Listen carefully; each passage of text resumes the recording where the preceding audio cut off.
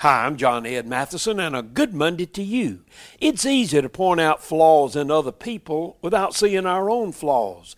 O.J. Simpson is suing the Cosmopolitan Casino in Las Vegas because he claims they damaged his reputation by banning him for being drunk and disruptive.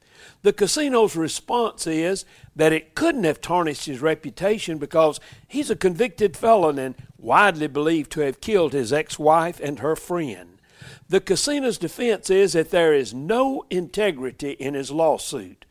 I'm not debating whether he's guilty or not, but I am suggesting that when we criticize somebody else, we might need to look at our own lives first.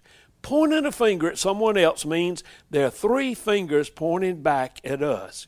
We need to be very careful about judging all other people and look at ourselves before we start casting stones.